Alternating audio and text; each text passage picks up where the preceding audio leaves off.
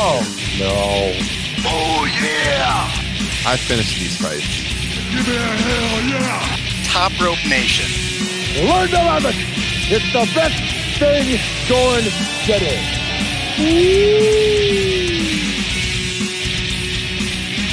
What's up, everybody? Happy Sunday afternoon. Have not came at you with a Sunday show in quite some time. I guess the pay-per-view post show sometimes we do on Sunday mornings, but not a Sunday afternoon.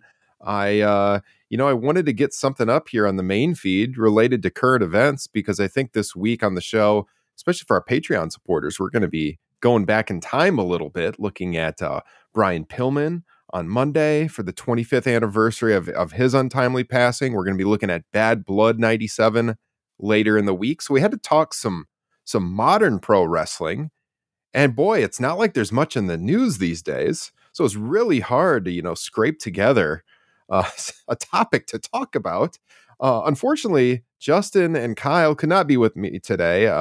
Justin, he's got the new baby at home, pretty busy. I did see him earlier today, though. We had lunch together, but then he had to deal with the kids after that. And Kyle, his shoot job, Sundays are very busy for him. So I had to call in a replacement, and boy, do I have one for you. He's been on the show many, many times before. He is the host of the Pro Wrestling Unplugged and Undeniable podcast, longtime friend of the show, patron of the show, Mr. Jesse Velasquez. Jesse, how you doing? Everything is really well. That new car smell has never worn off when it comes to appearing on Top Rope Nation. I always value my time here, and thank you so much for asking me to come on and join you today with this wonderful topic that you have chosen. Yeah, I mean, you were an obvious choice. Look, I mean, like I said, you've been on the show many times before. You've done some great ones. I mean, the Scott Hall Memorial show that we did, Frank was on that one, Frank Pettiani as well. And, I've done your show. Kyle's done your show. Justin's done your show. So a lot of, building some serious camaraderie here between the two podcasts. And I traveled to Chicago with you for All Out here just not even 2 months ago, Jesse. And it turns out we may have seen the last match of CM Punk for sure in AEW, maybe ever, in the building that night. Would you have ever thought that night? No, and not even 2 minutes into hopping into your car did I think that was going to be the answer either, in spite of the pyrotechnics that took place on that ride home. I'll never forget sitting in traffic as you're in the back seat pulling up the scrum or the notes on the scrum, and you're like, what is going on here? And Tim and you and myself, we get back to the hotel and we turned on YouTube and watched it, and we were just dumbfounded. What is Punk doing? What is Tony Khan doing? And it's led us to this discussion today, and all of the news that was hitting this week about, is Punk out at AEW for good? Could he possibly go back to the WWE? And that's what we're going to be talking about today, and just kind of running through the news, and then a little bit of speculation on what the future might hold, Jesse. And so, yeah, again, I appreciate you jumping on short notice, but as a veteran of Top Rope Nation, I knew you could do it, and this is going to be a solid show, I am sure. So it's CM Punk. I mean, you and I have had multiple discussions about this gentleman in the very short time that we have known each other. So if there is one topic that we can definitely wax poetic about, it is definitely this one. I think so. This is going to be an interesting show. And if you guys are joining us live in the chat room here on the YouTube stream or on Twitch or on Twitter, let us know. Get your thoughts in. We'll get you included in the show. And of course, if you're listening on the podcast feeds, thank you for your support. Please hit subscribe, rate us 5 stars, leave us a written review, even better. I was talking about Patreon a little bit ago. Great stuff on the horizon for that. I'll talk more about that later in the show, but link in the broadcast description. If you want to become a patron, it is the best way to support Top Rope Nation. So Jesse, some of this news that was breaking this week, so I guess it would have been Friday morning, everybody started talking about it because Dave and the Observer had the report that, they're negotiating this buyout. I can't really say that it was surprising. I mean, in the immediate aftermath of all of this going down after All Out and Scrum, I mean, we said on the show at the time it was hard to envision Punk would come back. We were hopeful that he could possibly work it out because, look, there's so much money that could be made off of this situation if they could get these guys to work together. I mean, how how hopeful were you that they could do that? Did you have any inclination whatsoever that maybe Punk would be coming back, or were you pretty much on the side of he's gone?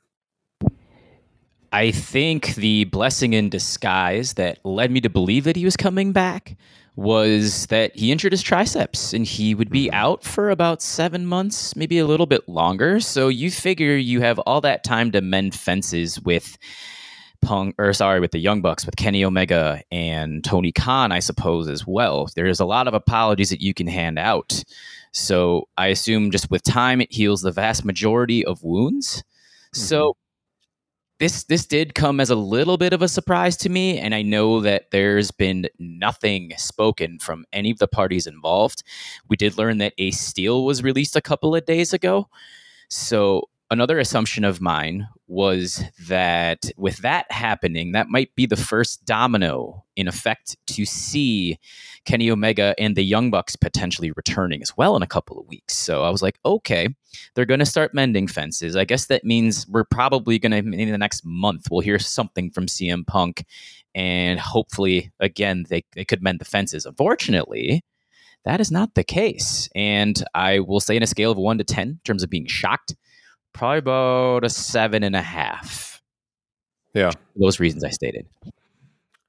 I was, very hopeful just because, what's the other option? WWE? Can you see CM Punk going back to the WWE? We'll talk about that here in a little bit. But the guy appeared when he came back last year, he appeared to be so happy to be there.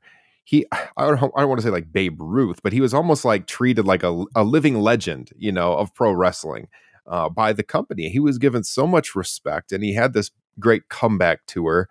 Arguably, they didn't push him enough, during those early days with some of the feuds he was working. It took a long time to get him into the title picture, but he had a lot of memorable matches in just 1 year. And so, I kind of thought it was hard. It felt kind of like they were going to have a situation where they'd have to go either the Elite or Punk. And I couldn't imagine a scenario where they would choose Punk over the Elite. I just can't imagine you could even make that choice. Would you agree? It seems like there's more money to be made with the Elite than Punk at this stage. Most likely, I think the longevity, age is going to play a factor into this as well. And obviously, I think the Jacksons are a decade younger than Punk, and Kenny's about 5 years. So there is some separation. I think in terms of like squeezing all of the juice out that you could with Punk, you didn't. There's still, like you alluded to, there's a lot of money left on the table. So I think for the lifespan of AEW, and also I think maybe from just kind of what their mission statement was back in 2019, was to be the true alternative. And CM Punk did fit that mold for like pretty much the vast majority of his career. He was somebody who was in Ring of Honor and was brought in by the WWE because, again, he had a little bit of internet buzz. And that's the one thing that All Elite Wrestling they've done a pretty good job of serving their fans. They've done a phenomenal job, I think, in the last few months, ever since this has happened.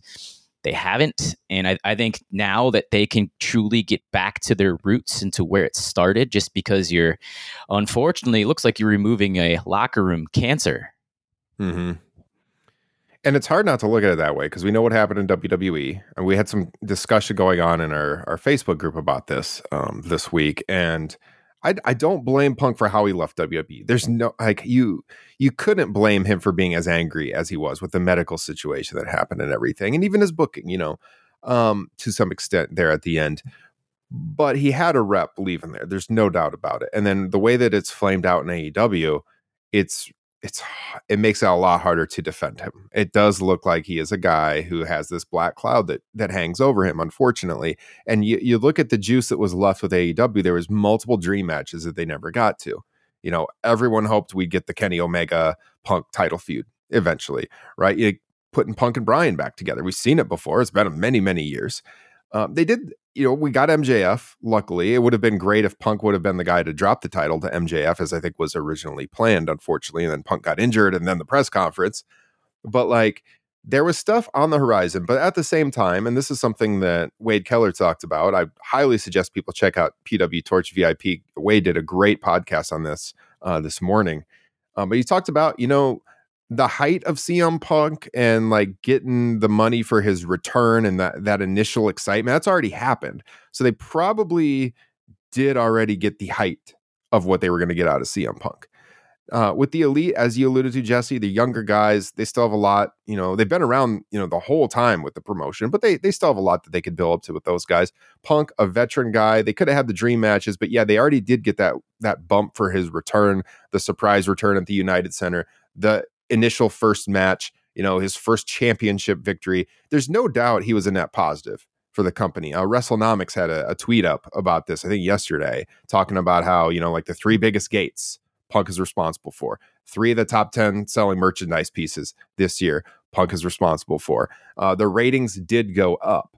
But then as Wade got into, did the business increase enough to put up with the negatives that have now come out? And I think that's where you can make the argument that probably not when you're talking one guy or Ace Steel, but I mean, I can't really factor in Ace Steel as a factor. You got Punk on one side, and then you got Kenny Omega, the Young Bucks, Adam Page. It's really difficult to make the argument that you should go with Punk there. They got the excitement out of that 8-year hiatus and then return. But moving forward, I just think there's more to be made on the other side. Now, the most money to be made probably was the 2 sides working together. And it's not unprecedented in pro wrestling history for people who hate each other or who have even been in real fights to still do business and make money. I put this out on Twitter. Look at Bret Hart, Shawn Michaels. Shawn Michaels went on national television and alluded to Bret Hart having an affair, so much so that Bret Hart's kids asked him about it the next day. It was not a veiled reference. Everybody knew what Shawn was talking about. And that led to a backstage fight in Hartford. But they still worked together. Shawn was the referee at SummerSlam. Of course, they had the match in Montreal. So they were still able to come together and have a match, even though they despised each other. This scenario here with CM Punk and the slight that was made to him by Hangman Page back in May in the build, I think it was the Go Home show, wasn't it? Yes. To Double or Nothing, about not standing up for workers' rights. That flew over the heads of almost everybody watching. It was such a minor thing. And for that to be the thing that spiraled this whole thing out of control is so unfortunate because it didn't matter to anyone but Punk. It gives you such a view into his own psyche and what drives this guy and what makes him think negatively. I think that injury he had at Double or Nothing, or right after Double or Nothing, was the worst thing that could happen because it sent him home so that he could sit around for a couple of months just stewing about this rather than just moving on. If he's the world champion all summer and he's working TV every week, I think he's almost forced to move on from it. I mean, even in the immediate aftermath, when he was still around, it didn't seem like he was bugged that much by it. His scrum at Double or Nothing, he looked very happy. He didn't go off on that.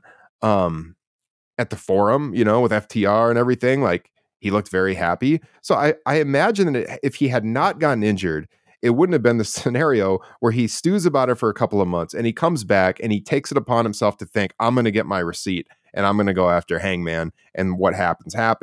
And then, he believes that the Bucks and Kenny are leaking this information to the media, and he's got this, me against the world complex going on in his head.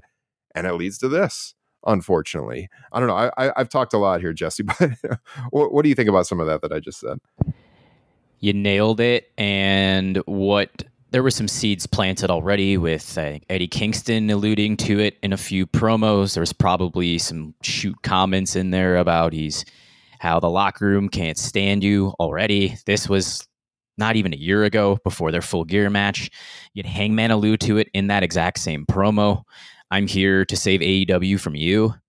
Mm-hmm. I can't really recall if MJF went into that at all with any of his promos. But again, I think the writing was on the wall from some of the talent backstage that there was some truths told during those promos as opposed to it just being told in character. And it feels like, with MJF, him working as a heel, he could get away with it a little more versus, with Page and you're doing this babyface thing. And, I was there at Vegas. That was a very split crowd down the middle. I mean, pretty much 50-50 between those guys. And the booking, put him in that weird scenario where we saw Page kind of work a little heelish in his promos up to that match, going after people wearing Punk shirts in the crowd and things like that. But yeah, I mean, I feel like with MJF, maybe he could have brushed it off a little bit more just based on the character dynamics. And I don't recall either right off the top if he made anything that Punk would like stew about backstage. You know, this is the negative of not having scripted promos, but we know Punk is a guy who doesn't like having scripted promos, and he's one of the best at dishing out stuff to people, you know, over the course of his career. So it does kind of make you feel like he can dish it but not take it, you know, unfortunately. And I mean, there's no way around that. We've got people checking in the chat here. Ryan Gorman, Punk has been my favorite wrestler for a long time, and the last few months really changed that for me. All the backstage stuff is ridiculous. Felt like his ego was stroked pretty seriously by Tony. I think there is something to that. You know, Tony grew up admiring, and as a young man, admiring Punk. It was a dream signing for him. Wade talked about this on his podcast. There was stuff in the future, probably creatively, that Wade was more excited, or not Wade, that Tony was more excited about for Punk than the Elite. But it got to this point where he had to, you know, if he's got to pick a side, it's got to be the Elite. He squeezed a lot of the juice out of the Punk return. Carl checking in, veteran of the show as well. I mentioned on the Facebook group, the way Punk looked at TK in the scrum when the question about MJF being cheered at the end of All Out spoke volumes to me. Yeah, he was not happy about that. I think that came across too. When MJF came at the end, right after Punk had won the world title, and the crowd was chanting for him, and he got that big pop right away, I think that hurt his ego. I don't know how else to say it. I think it did. That bothered him too. Would you agree? You were there. Yeah, I was kind of surprised. Yeah, it almost felt like, because he was in his hometown again when he won the title, and you were there for the introductions with Punk and Moxley. Punk did get a fairly titanic pop, but nothing in comparison to what he got at the United Center, or I believe Wintrust in February when he originally wrestled MJF as well. So it just felt like, again, the kind of that new car smell on him was starting to wear off, because when Moxley came out, the crowd, there was definitely a positive response. And when the match started, I would say it was 60-40 Punk. Yeah. So I agree with that. Yeah. And then, so when the match ends, lights go out, you see all that. That was arguably either the or second biggest pop of the night was MJF. It was even bigger than Punk actually winning the match, which should have been, I guess, in most cases, the conclusion to a pay-per-view, because you also had the Acclaim that was just a mammoth pop as well. But back to the subject at hand with Punk. Yeah, it definitely hit his ego. And there's just so many truths from a lot of the things that he said in the back and forth with Triple H, which I'm sure we're going to dive into momentarily, but there was some truths into what Triple H was saying too, wasn't there? 100%. Yeah.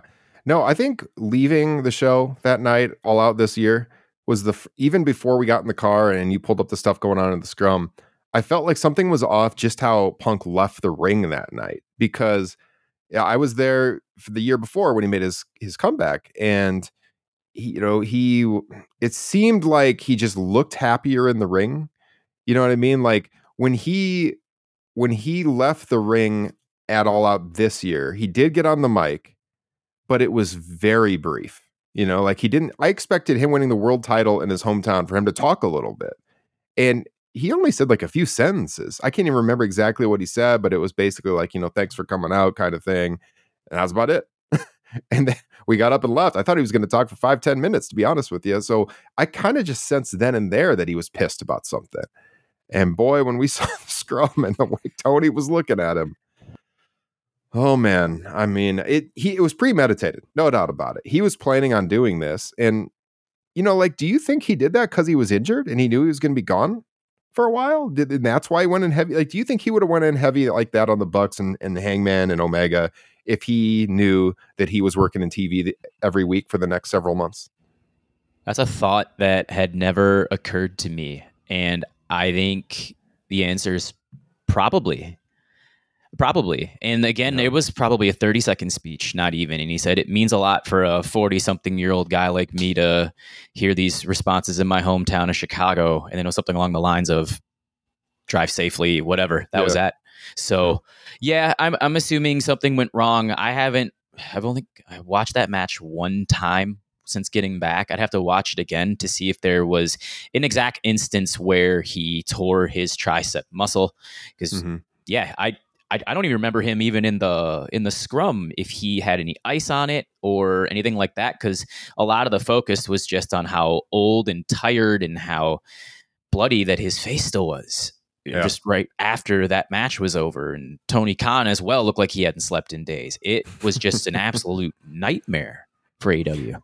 I've seen the side by sides of, Punk and Tony at the Double or Nothing scrum and them at All Out, and it is like night and day. I mean, Punk just had this wild look in his eyes the whole time, and so I just feel like Tony's hand is. I talked about it on the show at the time, right after. I was told by someone there the only way that this is going to work is if Punk apologizes to the entire locker room. And from the sounds of it, I mean, almost nobody is on his side right now. Like if he walked back, Hangman Page is one of the most well-liked people in the AEW locker room. And we saw that with what happened with the concussion this last week. So the idea that you could go in on him like that and not lose the locker room is insanity. And the only way people could even want to see him back is he would have to make that right. He would have to go in there and give a speech to the whole locker room and basically apologize and take full responsibility. And that's something you can't really see Phil Brooks doing. So knowing that, how does he even possibly return? And so we get to this idea of, now they have a buyout. We don't know how long Punk's contract is. That was never revealed. Now, we can look at other people, and a lot of them have been brought in on 3-year deals. And if that's the case, Punk signed in the summer of 21, so he would be signed for another just under 2 years, another year and a half or so. I think July. I think he signed at the end of July of 21. So a buyout doesn't guarantee you to the full salary. They would have to work that out. I mean, just if you follow professional sports, that's not what happens. They work out a different agreement and varies sport to sport.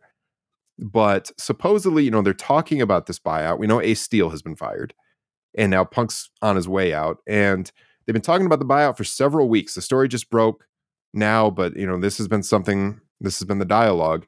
And so the sticking point, as the stories have indicated, is what it looks like for a non-compete. Because Punk apparently does not want a long non-compete there. Imagine if they have the buyout and they want him to not be able to appear on television until the summer of 24. If it's a 3-year contract, that's not going to work for Punk. And that can only mean one thing, that he wants to work WWE, or at least have the option to work WWE, possibly. And we could have never imagined CM Punk returning to the WWE. And now, I mean, it's a possibility. I won't say that it's more likely that it happens than it doesn't. But clearly Punk saying, in his camp, saying that they want the non-compete length to be shorter means he at least wants the option. And, there's a big thing that's happened in the wrestling world that makes this more likely, and that's the fact that Vince McMahon is not there anymore. And now you got Hunter and Stephanie running the show, and Hunter is more likely to bring in Punk than Vince McMahon would be. It also gives Punk an out, because he can say, well, I wasn't going to ever work for WWE again while Vince was around, but I'll work, now there's a whole different management structure. So now he can, in his own mind, he can probably work that out that it's acceptable. I don't think that it would ever be a long-term deal. It wouldn't be a situation where Punk comes in and he's working full-time for a couple of years. Look, his body can't handle that. We've seen that now. He's been injured, 2 serious injuries in the last year. He wouldn't be a world champion, but they could bring him in, for spot shows here and there. They could bring him in for a WrestleMania. Hell, Punk's always talked about he never got to main event WrestleMania. They could make the pitch. Look, come back for a main event WrestleMania match. Millions of dollars. Work in Saudi Arabia. Maybe he wants to do that. I think the rumored amount of his AEW contract was around $3 million per year. So and if you get a buyout too, this is not a guy that would have to work again if he's wise with his money. But he's been making some big money, merchandising, the AEW contract. What do you think of the prospect of CM Punk returning to WWE, Jesse? Money talks.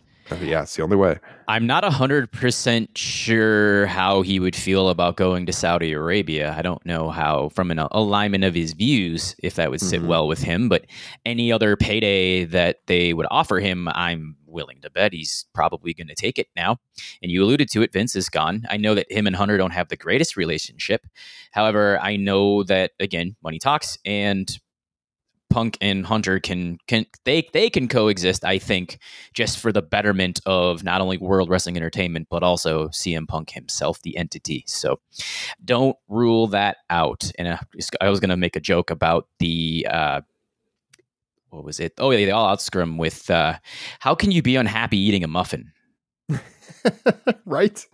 He was angry. It's delicious looking. Yeah. And he's eating a muffin. I'm tired. I'm old, I'm cranky, and I work for effing children. That is just going to be, that whole scrum is just going to be a joke for years to come. People are just going to look back at that and joke about everything. Just the optics of the cupcake, the look in his eyes, TK's look, everything that was said. Man, what an unfortunate ending. I agree with you. I think he'll be very open to working some spot shows here and there for big paychecks. I think he can rationalize it in his head. I was talking with Justin about this. Now, we don't know how long he's going to be out. I heard like 8 months because of this torn triceps at one point. That would put him post WrestleMania unless he has a quick recovery. We know they want to do Roman and Rock. And we've said many times on the show, what if The Rock can't do it? What if he gets a big offer for a movie? His age, the fact that he got hurt before working WrestleMania. Like, I don't think it's a given that match is going to happen. I mean, could you see them, if he was healthy, saying, all right, we're going to sub him in for The Rock. We're going to do Roman and CM Punk. Punk come back. Here's your WrestleMania main event. You're working Roman Reigns. Of course, he wouldn't win, but it would be an interesting match, no? The timing is absolutely perfect. I think that's a big reason why this whole buyout deal is starting to come to the forefront. It's like, hey, I can get loose and go main event. It would be night 1 of a 2-night extravaganza as opposed to maybe night 4 of a buy one get one extravaganza as well. Right. So I mean it's not going to make as much money as Roman and Rock. However, it's still going to bring in a big deal of business, and it's also going to fire up the WWE rabid fan base as well. So social media, as always, will be anticipating something swinging one way, and then everybody just hogpiling on top of that. So it's going to definitely make for fodder and just very interesting storylines heading down the road. Yeah, and like I said, I don't know that he will even be able to go by WrestleMania, but I mean, look ahead to SummerSlam, could be a future WrestleMania. There's certainly things that they could do that would, as a fan, be appealing, but it's going to be, as has been alluded to in the chat, hard to look at Punk the same way again. I mean, Punk's been one of my top 5 of the 2000s. I was very excited to see him return, and there's no doubt that what's happened here leaves a little bit of a sour taste with CM Punk. And Ryan mentioned in the chat, Cody versus Punk. Punk would have to be, he would want to see Punk as a heel. I feel like he almost has to work heel just based on what has happened. And, Punk honestly has always been better as a heel anyways. Ryan also said, if Punk is as vindictive as he's appeared lately, he'll want to stick it to AEW. Yeah, he will. Now, what'll be interesting is, I think legally there'll be things he just can't talk about. As a condition maybe of the buyout, even like he's not allowed to go on there and go after the elite, or something like that. He'll probably make veiled references at AEW though, for sure, if this goes down. Justin told me that one of the reasons he doesn't want to see Punk in WWE is because he'll have to then deal with the WWE loyalists on Twitter who are then, oh, look, we stole them from you and all this stuff. Yes. Which I agree with. It's going to be, like I said, it's going to be rough sledding for those in social media land. That is for sure. With Punk, and with a Punk Cody feud would be kind of fun, wouldn't it? And I think, and another thing too that might be benefiting a return for him would be just to see the way that Cody's been treated as well. Even though he's only been in the company for 2 to 3 months, or before he got injured as well.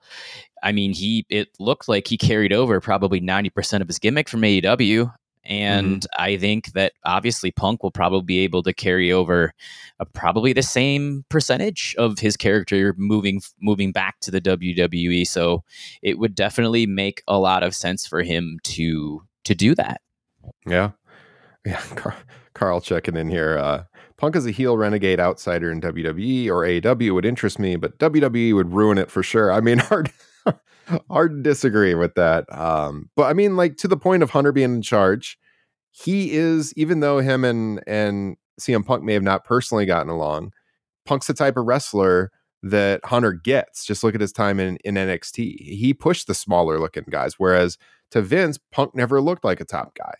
And so even though like they might not get along, Hunter recognizes if there's money to be made, if there's something interesting creatively about it, he'll do it. And so definitely the door's more open to this now. Because of the drama, I don't think they would want him around full time. I mean, there's a sizable chunk of the WWE locker room too that doesn't want him there just because of how this happened. They have friends in AEW. They all talk. And with Punk having such a negative reaction or a negative reputation in AEW now, that's going to carry over to WWE too. And he would have to go a little ways towards winning that locker room over as well. I mean, certainly there's people there that were there when he was there in his last run too. But there's a lot of new faces too who don't know him, and all they know is what they've been told by their friends in AEW. And so it's going to be awkward for this guy. Not that he cares, but it's going to be awkward no matter where he ends up. Don't you think? He's got a handful of people that he can, I think, lean on, like a Kofi Kingston. I know they had a great relationship there. Yeah. And Kofi's obviously is one of the most well-respected veterans in that entire locker room. Mm-hmm. So I don't know if over the last few years, if he's had interactions with the New Day stablemates as well, like Xavier Woods and a Big E, just to kind of get in close with them too. I'm trying to think of some others that would be an example. And I don't know what the dynamic was. This is an excellent point as well, kind of on the fly. Thinking about one of Cody Rhodes' last promos in AEW, and how he mentioned that how Punk paved the way, but then Cody went out and did everything that Punk said he was going to do. Mm-hmm. You can literally play that into a feud immediately. And yeah, so I think that would be a great, almost either a lead-in feud or something along the magnitude of, let's just say a Reigns-Punk match would happen. You could go right into a Punk-Cody feud immediately following. With a triceps injury, it can heal as early as, I think, 6 months. But because of the wear and tear that's been on his body, people may have forgotten as well that he was training mixed martial arts for 2 years. Yeah. It's not like he's this just shiny new car just sitting in the garage that the Ferrari hasn't been thrown out there in a while. This is probably about 140,000 miles on a 2014 Toyota Camry. At this point, I don't know what the value is in CM Punk from a physical standpoint. No, you can't count on him to be there long term either. So I think short stories would be what they would lean into. In the chat, I feel like Triple H will do it because they're coming up on new TV negotiations and they'll be looking for high ratings. I mean, yeah, again, it would impact the ratings a little bit. We know WWE has been doing fairly well recently, but also, AEW's TV contract is going to be coming up and they're looking to do good numbers so that, the company can remain healthy and viable. And everything we've seen is that Warner Media is very much in favor of AEW. They've leaned into their ratings and press releases and how they've talked about them. So it seems like they're going to be all right. But to that point, look, when Punk hasn't been around, we talked about, they got that juice from his initial return and maybe his AEW run had already reached its peak. I mean, they haven't really missed him on TV. They've been fine, since he had the absence in the summer and since he's been gone in September. It's not like they lost a ton of viewership. Same thing with the Elite, frankly, right now. I mean, so would it bump them a little bit if they could have worked this out and drawn money? Yeah, it could have done business on pay-per-view too. But as we alluded to at the very beginning, is it enough of a bump to put up with the drama? And I think that's eventually where we're at with the situation and why we're looking at a possible WWE return, in a buyout. One thing that I think you didn't allude to, but you kind of hit around a little bit, was the 2021, where just the ratings. You would think with the additions of Punk, Danielson, Adam Cole, and the likes in September, and they continuously started to slowly build the roster, that you would think that the ratings would start to go consistently in the 1.4s. If you're really dreaming, you're thinking like 1.7, 1.8, close to 2, with that type of what you would believe to be alleged star power in terms of pro wrestling and ratings and drawing things in like that as well, because we've seen the WWE and how it's steadily declined. It finally hit their bottom, I think, where they're starting to come up a couple 100,000 viewers again, just thanks to just with Vince leaving and Triple H taking over. There's maybe some renewed optimism amongst those who don't feel as burned like you and I and some of our Top Rope Nation followers do. So I think that, yeah, it's just really odd to me. And you definitely nailed it, I believe, Ryan, that the juice is definitely not worth the squeeze in terms of, he's not bringing an extra 2, 3, 400,000 viewers in like he did with that Rampage, where that's the only Rampage show that has gone over 1 million viewers. Yeah. It's gone. The Rampage is an afterthought at this point. Yeah. I know. I think as a new company, it was going to take some time, even with those guys around, to possibly get to that kind of growth. But they bumped the numbers a little bit. Pay-per-view was increasing. They did their biggest pay-per-view numbers that they had done, but yeah, you were hoping for them to get, that 1.4-ish territory rather than, for a little while they were what, 1.1, 1.2, just off of memory, with all the star power. And then, they started having the injuries. Kenny was gone, Punk was gone. Brian got hurt for a little while. So it seemed like it was hard, even with the new guys. Cole was gone. It seemed like it was hard for them to sustain that momentum. Unfortunately, they're still doing good. They're still ranking usually top 3 on cable every Wednesday night. But yeah, looking at the overall total viewership, hoping they could bump it up a little bit more. How would you? So looking back on the year that he spent, pretty much exactly a year with AEW, notwithstanding that injury. So I guess more like 9 months. But what are your personal highlights? Do you have a favorite match of Punk's run in AEW? Match. Gotta go dog collar. Same. I think with MJF and the magnitude behind it. And I mentioned this on Twitter. I would love your opinion on this, and as well as the people that are listening right now and in the comments. We all know that MJF is very good. And we all know that he was going to be on this meteoric rise at some point in time. It's starting to stand out. What I said was that Punk, in my personal opinion, was such a bridge to get him there a little bit faster. And I don't think that if you could have put someone in between there, that these results that MJF has been experiencing recently, I don't think he'd quite be in this same spot. And if he was in this same spot, I don't think the buzz would quite be there. There was such an emotional tie with Punk and Max being linked with Max's favorite wrestler and idolizing Punk, and just that whole story and just how it drew a lot of emotion. It felt real to me, damn it. And and I just don't think that there was another performer on that roster that could bring those types of stories out, at least not at that point like Punk could with MJF. So if I were to look at the huge positives that he had there, it's definitely that one. And I'll go into like one quick negative, and this was something that Wade Keller brought up that I loved, is bringing him in for that year delayed guys like a Jungle Boy, maybe even a Darby Allin, or just those likes, Sammy Guevara, just some people that were on their way up. It delayed their pushes and it delayed their momentum. So when you mentioned the injuries that took place, these guys were now getting kind of bumped up into that, when in reality, if Punk hadn't been there, they probably would already be established. And maybe you could keep that steady increase of viewers, or just like not having it just do this nice little wave. Yeah. Yeah, a lot to digest there. Some great points. I agree with you on Punk and MJF. They were perfect for each other. It's such a shame that Punk's not going to be the guy to drop the title. I do think that, you look at the momentum. MJF has always been, him and Darby, probably the biggest, like, homegrown stars in AEW. Would you agree? Because like Paige was already well known before AEW. At least on the men's side, yeah. Paige is kind of fringe, I would say, in terms of well known. I know. I think when I mentioned homegrown, I said you could possibly include Hangman in there, but yes, MJF and Darby, I would not argue with you on that.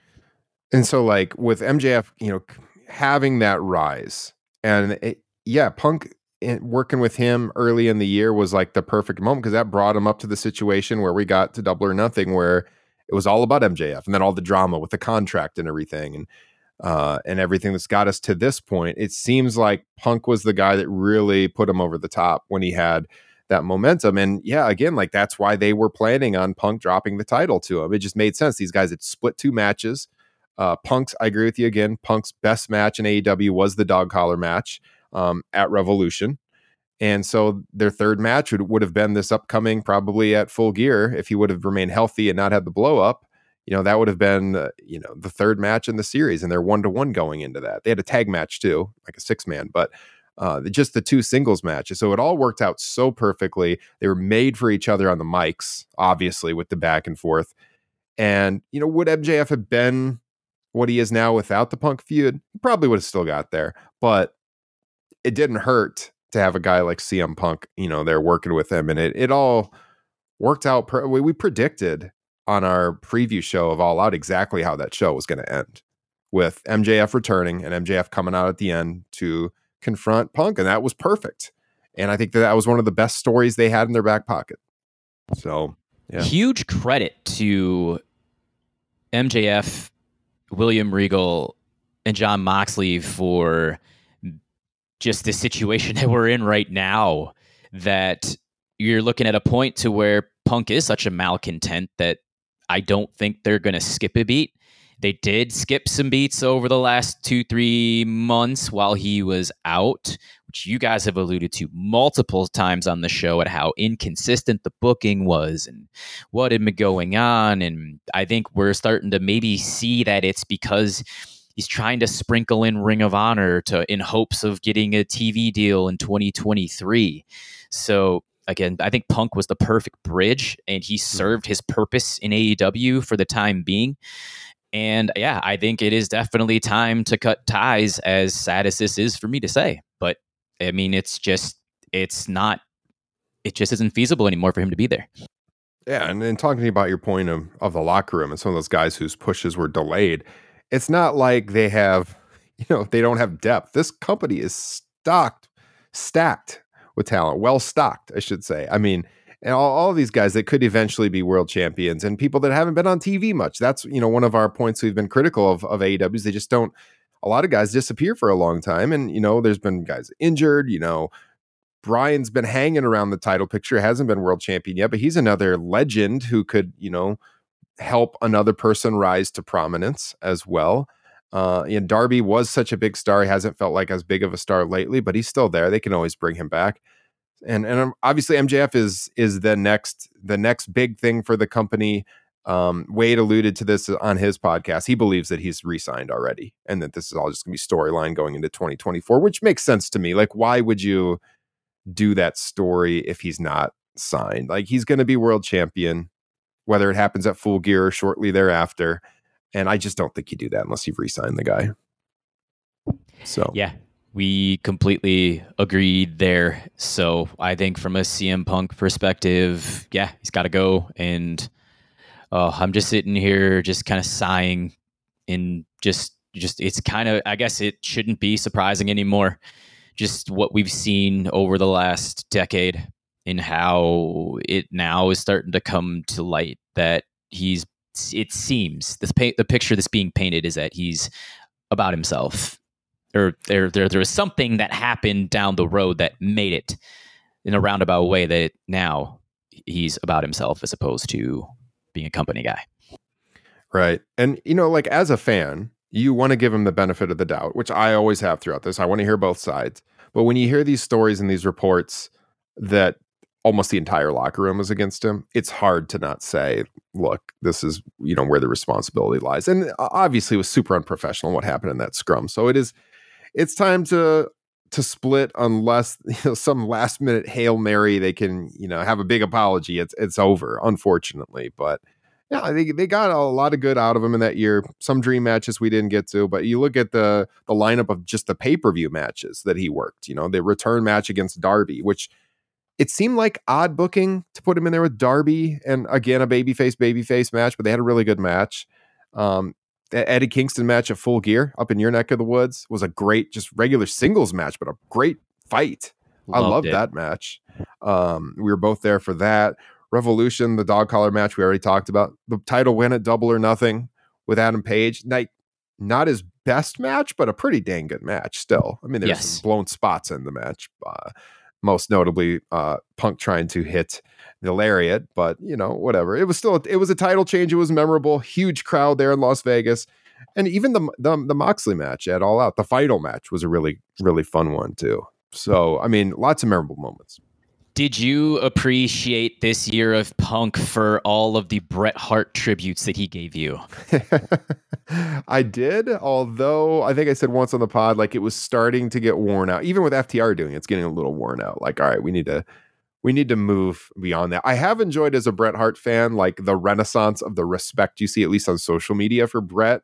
A lot of the things I thought about him 20 years ago and the reasons why I always thought he was better than Shawn, even though I liked Shawn a lot too. Like, Shawn's in my top 5 of all time.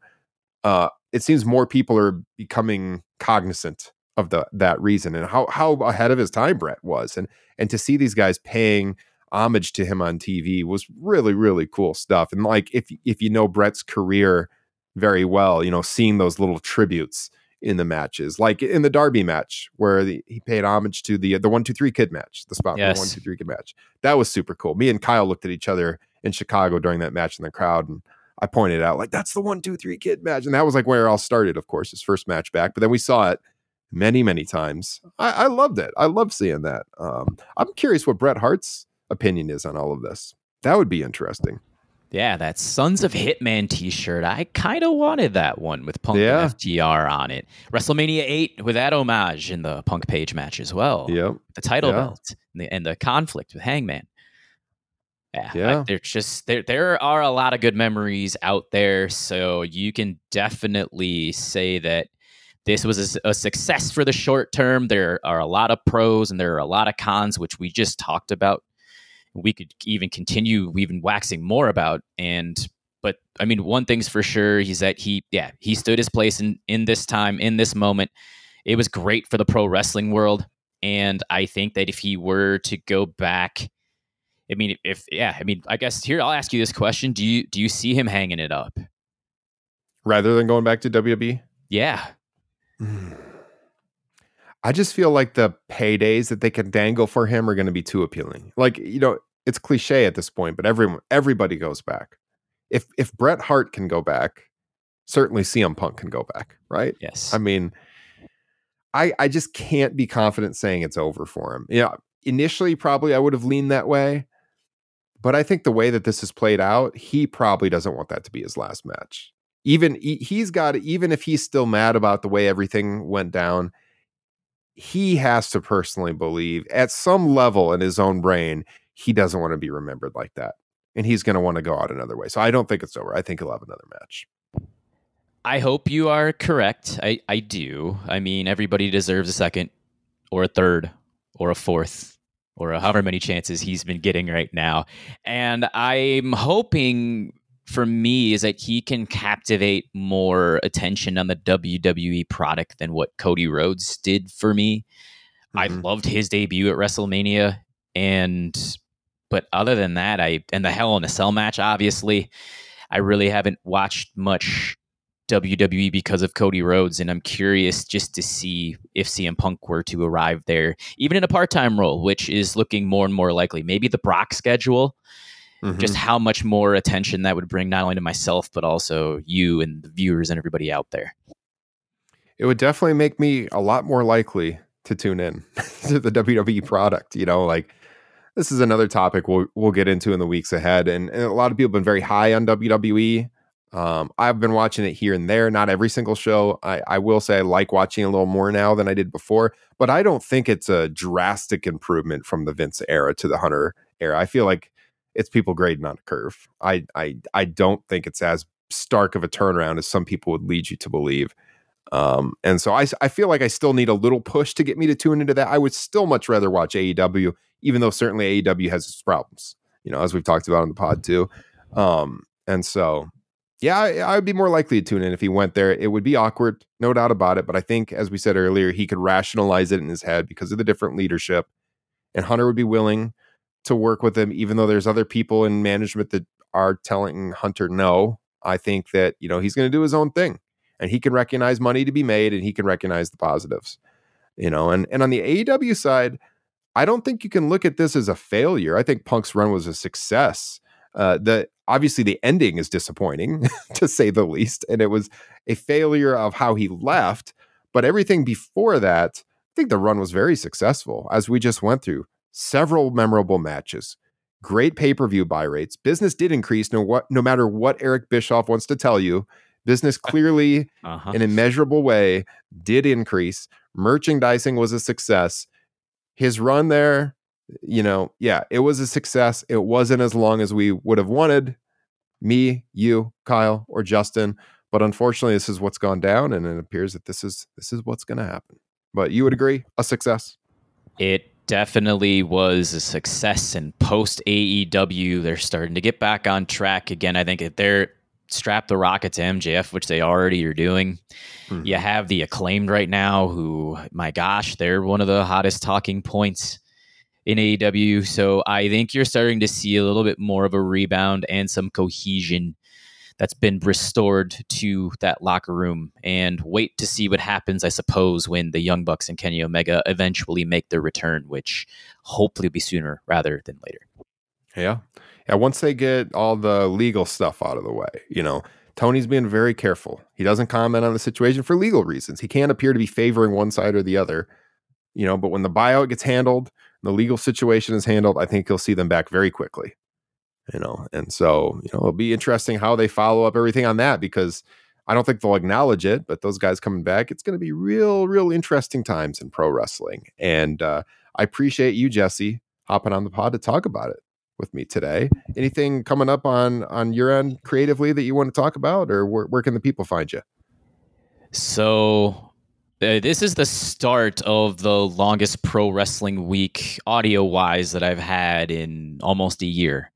So I appreciate you having me on the show. I will be recording with a Facebook Top Rope Nation member, Brian Zillum, tomorrow. Oh, nice.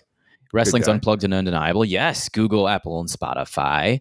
I will be recording with Frank Pettiani, PW Torches Then and Now, Halloween Havoc 1997. And then on Friday, I will be doing my own version of Halloween Havoc 1997 with JD Oliva from Fight Game Media. He is very well versed in the WCW times. I believe they have a 1-900-909-9900 podcast. You should go check that out too. Yeah. Jesse C. Velasquez on Twitter. And now, Ryan, as you know, I am writing and contributing for SE Scoops. I was made aware of that. Yes, indeed. It's been great having you on our staff over there. You've been awesome. Of course, great hire. Enjoyed seeing your writing going up there lately. So yeah, we'll keep that up too. Dude, I got to say, with all that on your agenda, I'm happy you did this pod with me today. I don't know if I could have expected you to if I would have known you had all that going on this week. Busy man. You said CM Punk, and we were on our way out of the apple orchard, and I said, "Can I get home?" Yeah, and he fell asleep in the car. So I said, "We think we'll be okay for a little while?" She said, "Sure." Sweet. Yeah, I mean, I can always talk. I can talk CM Punk pretty much all day. So thank you for having me, Ryan. 100%. Yeah, great stuff. And I got a busy week on my agenda too, because you guys all know I teach. We got conferences this week. I'm going to be busy a couple nights, but still churning out some podcasts. So I alluded to this at the beginning. Tomorrow, this will be exclusive for Patreon supporters. So sign up if you're not a member. Kyle's going to be talking. Award-winning author Liam O'Rourke, also a patron of the show, longtime supporter of ours, but also, as you all know, an award-winning author. Liam wrote one of the best wrestling biographies of all time on Brian Pillman, Crazy Like a Fox, 2017 Wrestling Observer Newsletter Book of the Year winner. And those two are going to talk about Brian Pillman 25 years later. You could not have a better guest on the line to hear it exclusively for our patrons. So that is going to drop Monday night. Wednesday night, myself, Justin, and Kyle, this month's Top Rope Nation Classics Patreon exclusive, Bad Blood 97. It's going to be over 2 hours. Going to be a great time. Yet again, going back to 1997 WWF. So we'll have 3, including this one, that's 3 podcasts dropping this week. But to hear 2 of them, you got to be a Patreon member. So patreon.com/Top Rope Nation. And then we'll be coming back next week strong as well. Again, appreciate you joining us today. Jesse Velasquez, check out Pro Wrestling Unplugged and Undeniable. It's a great show. Jesse does great work over there. Check out his writing at SE Scoops and my own writing over at SE Scoops. You can find me at Ryan Droste, that's DROSTE on Twitter. The show at Top Rope Nation. Join our discussion group. Search Top Rope Nation Pro Wrestling Discussion on Facebook, and the link is here in the broadcast description. We will be talking to you all again very soon. Have a great week.